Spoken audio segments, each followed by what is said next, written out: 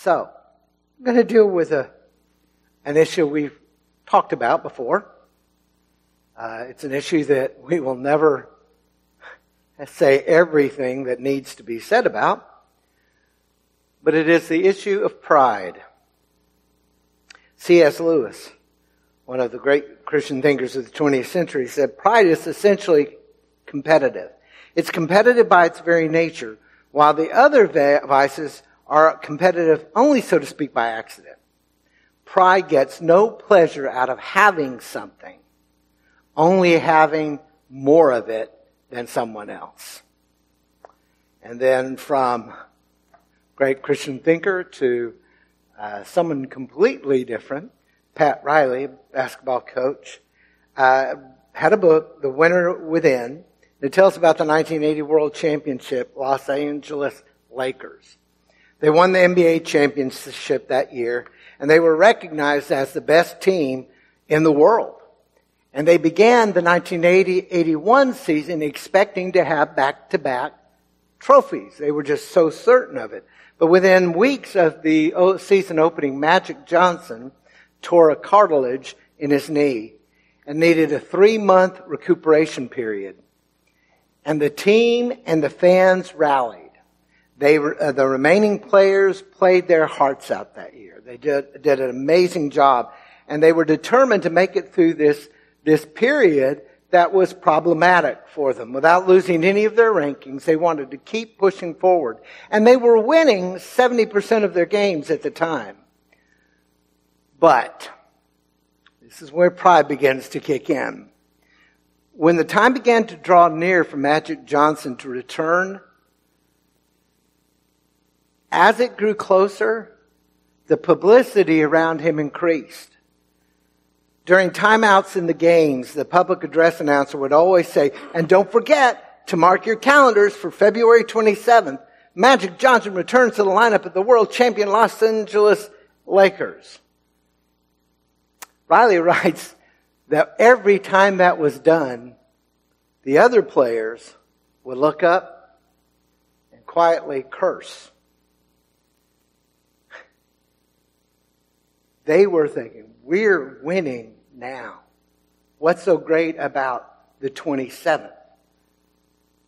But as it approached, fewer and fewer things were being said about the team who were putting out so much effort. All the media attention was focused on the one player who hadn't done a thing for 3 months. Finally, the 27th came, and as they clicked through the turnstiles, every one of the 17,500 ticket holders, I've lived in towns with fewer population. Every one of them was handed a button that said, "The Magic is back." At least 50 press photographers crowded onto the floor while the players were introduced. Now, normally, it was practice in the Lakers. The only ones who would be announced were the ones who were actually going to start the game. Magic Johnson was not going to start the game. He was going to be on the bench for a while. And still, his name was called out. And the arena stood up and everyone started clapping wildly. Magic Johnson, Riley's words, was like a returning God to the crowd that night. Meanwhile, the other players who had carried the team for 3 months were totally ignored. And they were full of jealousy. They were full of resentment, anger, and envy. They were so upset. They barely won the game that night against a bottom-of-a-bucket team. They should have won with no problem whatsoever. The morale of the team completely collapsed. The players turned on each other. Ultimately, the coach was fired. They eventually lost their opening game of the playoffs and had the most disastrous record ever. This is what Riley said.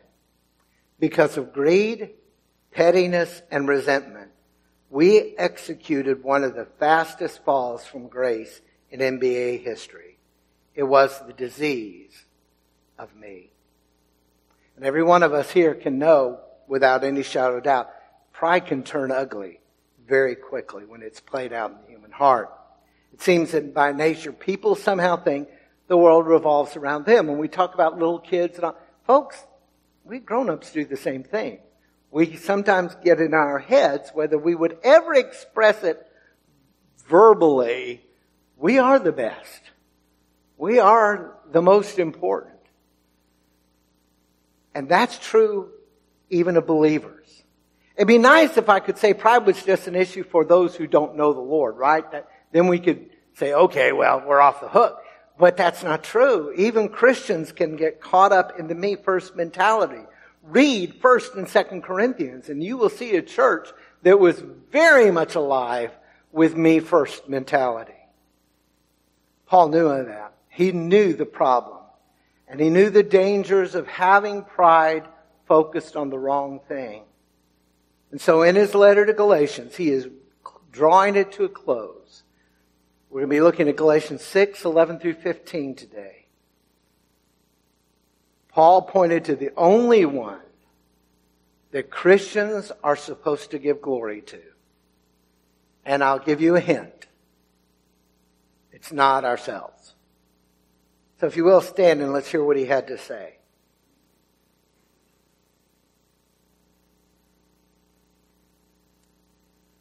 See what large letters I use as I write to you with my own hand.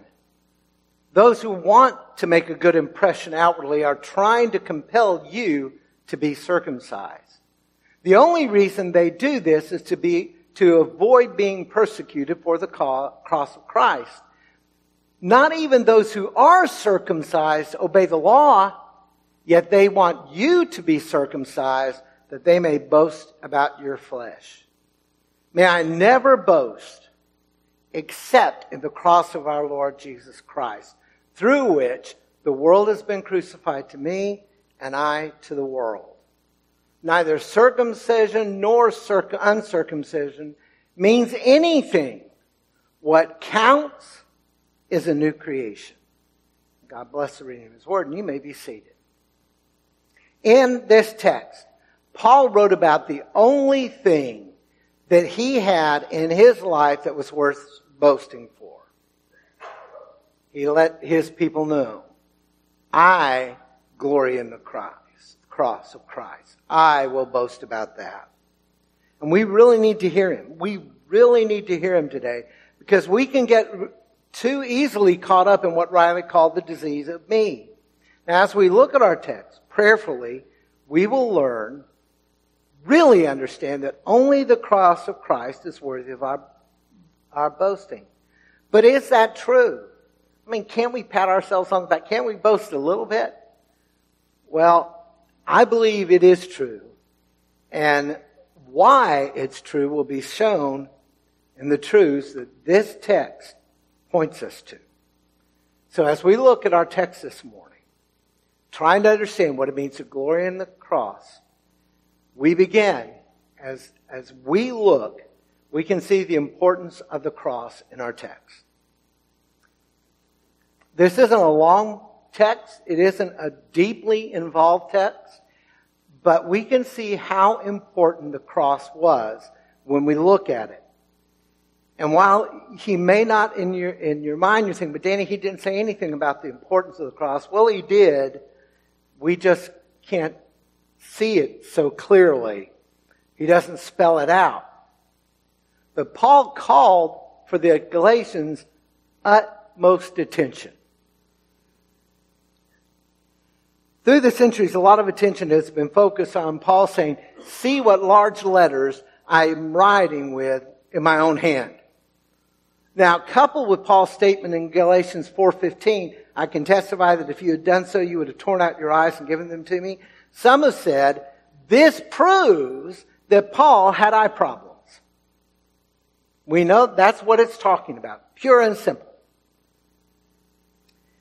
Well, folks, that's probably not what he meant.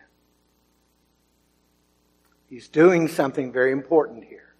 It's probable that Paul had been dictating the letter to somebody else, and at that point he picks up the stylus and starts writing the ending verses in his own hand. And he did that often in 1 Corinthians 16, Colossians 4, 2 Thessalonians 3. This was a common practice that Paul did. Timothy George has pointed out that we do something similar every time. If you've ever had a legal document drawn up by a lawyer and you had to sign it in front of a witness to validate that you are who this is talking about, then we get the idea. Someone else writes it up and then we have to sign. If that's the case, if it's not about, I have bad eyes and so I'm having to write big letters to you, why does Paul write the final words to the Galatians in large letters? Well, suppose I have sent you a letter or an email or a text message. Some way I've written something to you. You can't see my body language. You can't hear my tone of voice. And I need to try to get across to you. I want you to understand why this is important to me. So how can I make it clear that I really wanted you to hear me? In my text, my email, my letter, how can I get across to you? Please listen to this. Please pay attention. Well, how about if I write it like that? Maybe I could try this. How many of you have ever gotten an email, text message in all caps? Now, even then, we're still not sure what they're saying because they could be saying, I am really mad at you. Or they could be saying, I'm really excited. Now, nowadays with emoticons, emojis, they can make that sure they can give you an angry face or a happy face. But if I were to send you something, all blocks, big letters, you would know that's important. So Paul's letters would have the same effect on the readers of his letter. In fact, there was a biblical scholar way back in the 4th century, Theodore Matsuesta. He was an early Christian theologian, and writing about this text, this is what he said. Paul wrote this way because he wanted to show that he himself was neither ashamed of what he was saying nor inclined to deny it. In other words, Paul is saying, this is me, and I really need you to pay attention. I need you to understand what I'm saying right now. Listen to what I have to say about the cross. You've got to get this. Now remember, the Galatians are having trouble with the false teachers and beginning to be persuaded that the cross isn't all that important. You have to have the cross and work. So Paul's saying, I'm going to do this one last time, and I'm going to try to make it as clear as I possibly can. And if we're not careful, we can become too familiar with the cross. Because of the false teachers, the Galatians are beginning to forget about the foundation that the cross played in their lives. And sometimes, having known that we are saved by Christ's atoning work, we know that. But we begin to take it for granted. We don't think about it very much. We don't reflect on what our salvation cost. We're very happy to be saved. We're very excited that God has included us into the family of God. But we don't always think about how that happened. And so, we begin to see ourselves as we're good people. I'm a good person. I've shared once before that I have had a personality throughout my life that I wanted people to like me. Because I love people, kind of. And when I would find somebody who didn't like me, I would work really hard to make them. In my younger days, I was just not bright enough to get that wasn't going to work. In fact, the harder I tried to please them, the further they pulled away. So sometimes we just think, and this is what I used to think as a young man. Why don't they like me?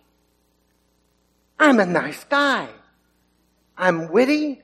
I'm charming. I'm smart. They really ought to like me. We begin to think of ourselves. We're good, and that's all that counts. And what happens? We begin to be like I'm not going to ask for a show of hands, because some of you would have to raise your hands for yourselves. And I don't want you to do that.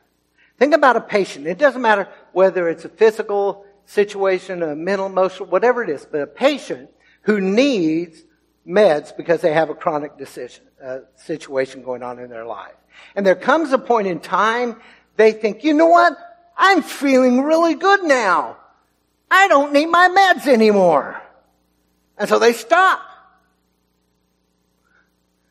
That's one of the quickest ways down the rabbit hole you can find. 2 plus 2 equals 4. I'm feeling better. I have meds that are helping my illness. Maybe I shouldn't get rid of them. The only reason they're better is because they're not taking their meds correctly. And folks, I love you. I like you. Normally. But nobody in this room is inherently good. We're good people because of what Christ has done in our lives. And if we're not so very careful, we can find ourselves adrift and just begin to think we're good people. And my being a good person is enough to tell somebody they need the Lord. Well, it's not. We must keep our attention focused on the importance of the cross. And this is something I think every believer should do. Every one of you, myself also, periodically, we need to get back to that moment. And if we can remember when we surrendered our lives into the hands of Christ. Remember that moment in time when God broke through all of the darkness in your mind, the sin, and He gave you life in Jesus Christ, and you had a fresh start. Remember that, cherish it, and never lose sight. The reason we are making progress in this world is because Jesus Christ has saved us. And if there is good in me, it comes from His hand. The cross is crucial. So again, we get that we need to understand the cross, absolutely imperative that we understand that and look back to it. And the hymn that we sang, When I Survey the Wondrous Cross, one of the lines says, Forbid it, Lord, that I should boast, save in the death of Christ my God. All those vain things that charge me more, I sacrifice them to His blood. Folks, the cross has given us life. So again, as we look at our text, we can see the problem of boasting in our own accomplishments. That disease of me, I sometimes hear people call it me-itis, begins to take over our lives sometimes. We get caught up in wanting attention. Now, Paul draws their attention back to those false teachers. Okay? And he lets them know the motivations of the Judaizers was not a pure thing. These men are coming on and saying, look, we're really concerned about you. Paul's only giving you part of the truth. Yes, you need to have faith in what Jesus Christ did, but that's not all of the truth. For some reason, Paul's holding back on you. So we're going to give you truth. And what that truth is, have faith in Jesus, be circumcised, and you need a salvation that is a combination of faith and works. Now, Paul pointed out, so they're presenting themselves, we want what's best for you. Paul's pointing out they were not to be trusted. Why? He tells them these are the reasons they're doing it. They don't want to be persecuted because of the cross of Christ. Judaism in Paul's day would probably have tolerated it if Christianity had just stayed as a sect of Judaism, if they had not denounced circumcision, if they had not started saying Jesus is the one way. And if Christianity had stayed in that subset, then there wouldn't have been a problem with the cross being a stumbling block. But these men that are talking to the Galatians are probably well aware of all the things that have happened to Paul because of the cross. He was being persecuted. He's been beaten. He will be thrown in jail a lot. He will be shipwrecked. All these kind of things are happening because Paul, a Jew, began to say, works of the law will not save you, only the cross. They saw what was happening to him, and they said, you know what? We don't want that. So we'll talk about Jesus, but we will also talk about the law because we don't want somebody coming after us. And then he said that they only do because they want to boast in your flesh. Now what does he could possibly mean by that? If they are able to bring Judaizers to the place of the Gentiles to a place of circumcision and a place of following the law, then they will be able to show everybody else, look, we've won people into the Jewish faith. And there are more and more of us all the time. Somebody has likened them to scalp hunters who go around taking trophies to be paid off. They're saying, we could really become popular. Not only with the Christian crowd, but with our own Jewish heritage. Because we are essentially making these Gentiles into Jews who will go on to have a relationship with this Rabbon. How do we know they were insincere? Paul states it very bluntly. Even those who are keeping the law, who practice circumcision, they're not really following the law. Paul's made it abundantly clear, no person can follow it perfectly. They're not even following the own law that they're trying to put on you. So they're not sincere. They're not even trying to keep the law. So what they're wanting to do is gain fame, gain prevalence, be important. That's their heart. When it comes down to us, when we try to bring glory to ourselves, we lose sight of the truths of God. It's real easy for me to say, oh man, how could they not see those motivations of the Judaizers? That's so clear and it's so much. Man, that was so bad, so wrong to try to get people so you will become more popular. But if we allow ourselves to follow the delusion that we are fine and moral good people, if we are satisfied with saying, you know what, I'm just a good guy,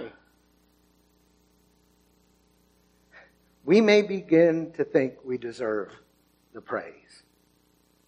And we may start doing good deeds to get glory. And all of a sudden, doing performance to get praise can become part of our lifestyle as well.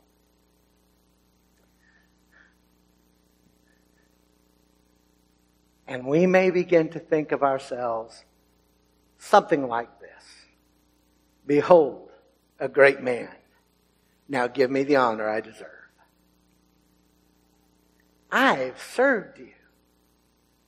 Now tell me how great I am. I have done nice things. I've done good things. I've worked a soup kitchen.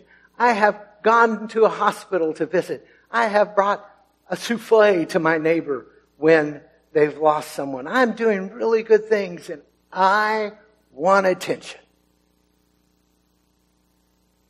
I want attention.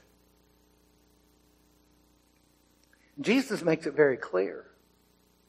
In the Sermon on the Mount, one more time, I'm going to encourage you, read Matthew 5 through 7. That is a declaration of what citizens of the kingdom should look like. And Jesus warned his disciples, don't do anything to get honor from people. Back during Katrina, we had a group of folks come in to Pearl River County. And they were so excited. They wanted to help. They wanted to do something. And they wanted, man, they what can we do? And they were told, we need you to help clean up limbs. Limbs that are already cut down. Help get them piled up. Do this, help that. And that's not what they came for. They wanted to come for something heroic. They wanted to come for something big. We can't be bothered by gathering up debris. We want to do something important. I won't tell you where they came from, but they packed up their truck and they left. we can't do something that we can brag about back home, we'll do nothing. I just believe something, folks, and I believe it very real. We should check our motivations for service regularly in this life. Why am I doing what I'm doing? Am I like the Judaizers, wanting all the attention on me? Or do I want people to praise me for what I've done and make sure that everyone knows I'm a great guy? Do I want applause? Do I want recognition? Do I have to have plaques raised in my name? Do I have to get letters from all over the country? What a great thing you're doing. I need to ask, am I reaching out to help somebody to feel better about myself?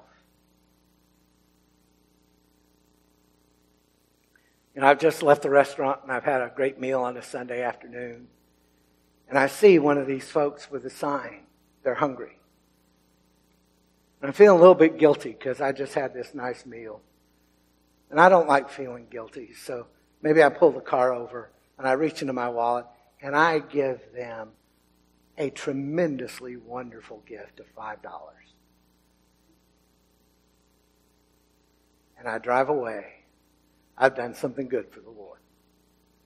What I really wanted to do was soothe my conscience. Am I helping to receive praise? And will I get angry when I do something good and they don't even say thank you?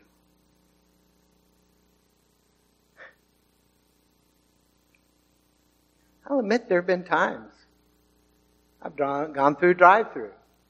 I'm this witty, charming guy. And I'm saying, I hope you have a great day. And I pay them off, and they take the money and give me my stuff. And they don't say thank you. And I've been known to drive for a few minutes, ruminating. They didn't even say thank you. They need to be trained better. Do I want praise or do I serve because Christ has called me to do it without any personal glory? You know those folks? I've mentioned the text. Come into the kingdom prepared. You fed me when I was hungry. You clothed me when I was naked. You visited me when I was in prison and I was sick. All these things, and say, we don't know what you're talking about. The whole point of that text is these people were doing godly acts without wanting to garnish praise from anybody. They were doing it because they loved Jesus and they loved people. So, we need to look at ourselves. And finally, as we look, we can see, this is the really beautiful part, the wonder that is ours because of the cross.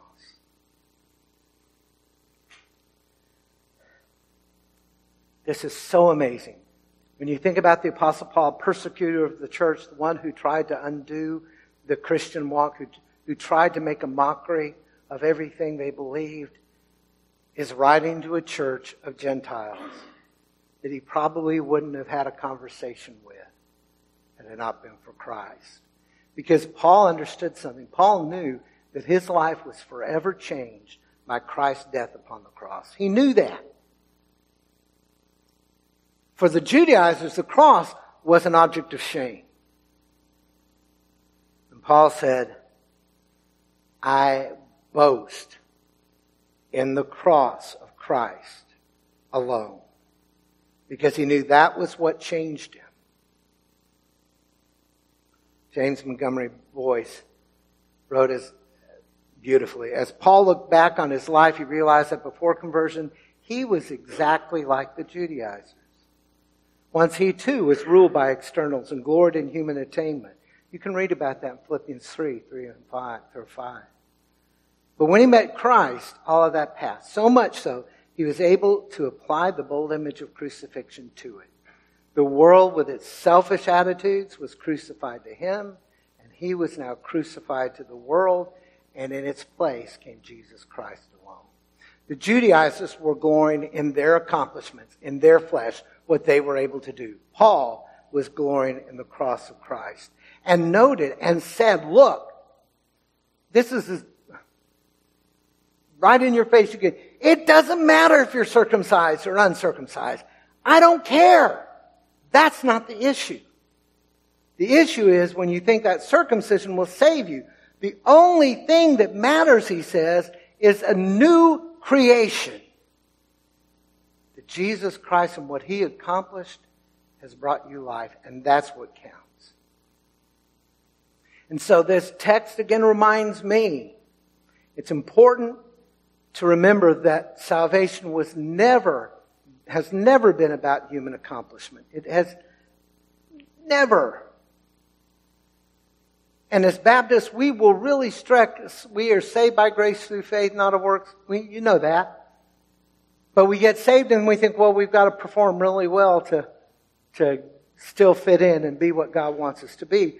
Holding the truth that it was never about what we accomplished either before our salvation or afterward.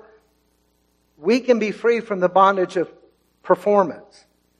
We can be free of thinking that we've got to be good enough to deserve grace, because we will never be that good. It is only in the cross, the sacrificial death of Christ, that redemption can be found. And it is only through the cross and His death and resurrection and His life-giving Spirit into our lives that we can become the people we are called to be. And we need to remember that. It's never been about us. It has always been about Him.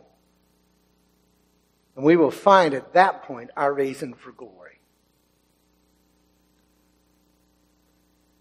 The reason, again, there is anything worthwhile in me comes because at a very early age of my life, I trusted in Christ. And I have brothers and sisters in the Lord who helped show me the way to live and grow. And it is all Jesus.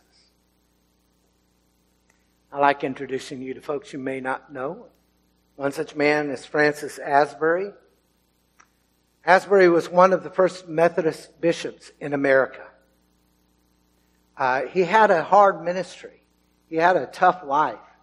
And he ministered during the time just leading up to the Revolution and after. So being a minister from Britain was a little dicey for him at that point.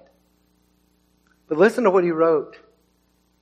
Were I disposed to boast, my boasting would be found true. I was converted at the age of 16. At the age of 18, I began to preach and traveled some in Europe. At 26, I left my native land, bade adieu to my weeping parents, and crossed a boisterous ocean to spend the rest of my days in a strange land.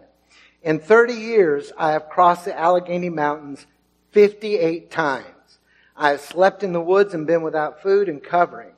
Through the southern states, I have waded swamps and led my horse for miles, and in these journeys took cold that brought on the diseases that now prey on my body and must soon terminate my life in death. So, tough. But listen to his final statement. But in my mind is still the same. That through the merits of Christ and by the grace of God, I am saved. All of the hard work I've done, He's letting us understand it's all because of Jesus. And all of the pains and all of the sufferings seem to call the Scripture saying about all the evils of this present world will be found to be worth it all. Asbury understood that. We ought to always recognize that our only hope lies in the actions of an atoning Savior. Our fear of failure. What if I don't do it, Lord? What if I mess up? Well, we can remember that Christ came to us at our worst. When we didn't know God, didn't love God, didn't want God, Jesus came to give us life. When we were trying to live life our way and do what we wanted, He set us free by His death and resurrection. And with that hope, we can travel through life rejoicing. We can shout out praises to the Christ who came to save sinners. And we will understand all that we have, that is worthwhile that is true, that is rich, that is life, all of that is because of Jesus Christ. And we will learn what Paul understood.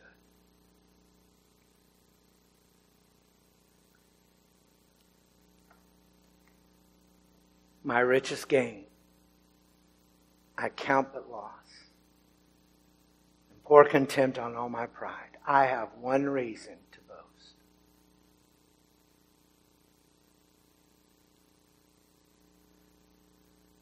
Folks, God took a 15-year-old boy in northeast Texas and let him know, I've got a plan for your life. And I'll admit, at 15, I was pretty cocky. When I understood God was calling me to ministry, there was a brief moment in time. I actually thought, Billy Graham, better watch out. Here I come. 16 was licensed to preach. I was 20 when I was ordained. And I still have some of those first sermons that I preached. And God was very loving and gracious to me. He gave me a very patient group of people, my first church. One of my first sermons had 14 points. Now, I went through them pretty quick, but I have 14 things that I thought were absolutely important for me to say. Whatever growth there's been in my life has come at the hand of Christ. Whatever is rich, is true in my life, comes at the hand of Christ. And because so, I need to understand that Christ is calling us to follow Him. Maxie Dunham said, it is a cross style of life to which Christians are called. The God who so loved the world that He gave His only Son for it expects the church likewise to love the world and give itself for it. The great expression of the Spirit each day. Really listen to this. This is our call. The expression of the Spirit each day is to get the cross out of the church and into the world. That's what we're called to do. To make a difference. And this can happen if we begin to glory in the cross.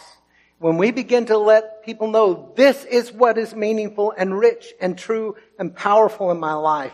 When we see the importance of the cross and we think about it frequently and regularly, looking and reminding ourselves of everything that Christ did for us, coming to where Paul came, everything that happened before is a bunch of garbage. It doesn't mean anything. What is happening now and worthwhile is we're running the course toward the mark of the prize of the high calling.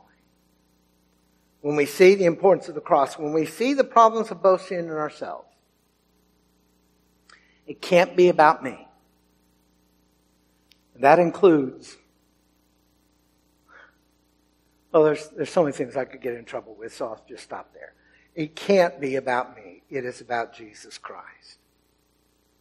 And when we see the wonder of that is ours through the atoning work of Christ, when we look what it means to be a child of God, we have freedom, we have forgiveness, we have wholeness, we have purpose, we have richness in our lives, all because of grace that was opened up to us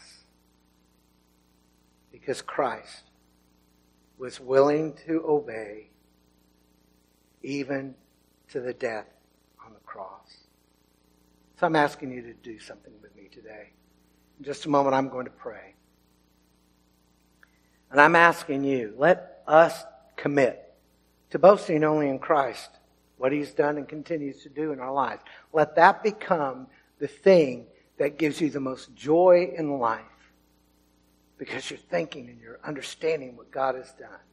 And let's begin to boast Him. Let us give Him glory. Let us shine His glory out into a world that is broken and in desperate need of His healing. We need to let God no. Our hearts are open before Him. We need to let this world know that Christ has saved us. I read a Sunday school story years ago. I want so much for it to be true. A little boy went to his Sunday school for the very first time. And he was a little tyke, 5, maybe 6. He came home, and his mom finally got to talk to him about it. Says, well, how did you like Sunday school? And he said, I like it. He goes, that one, my Sunday school teacher, she must be Jesus' grandmother. Because all she wants to talk about is Jesus. Folks, I'm not saying attack every person you see and Jesus them to death.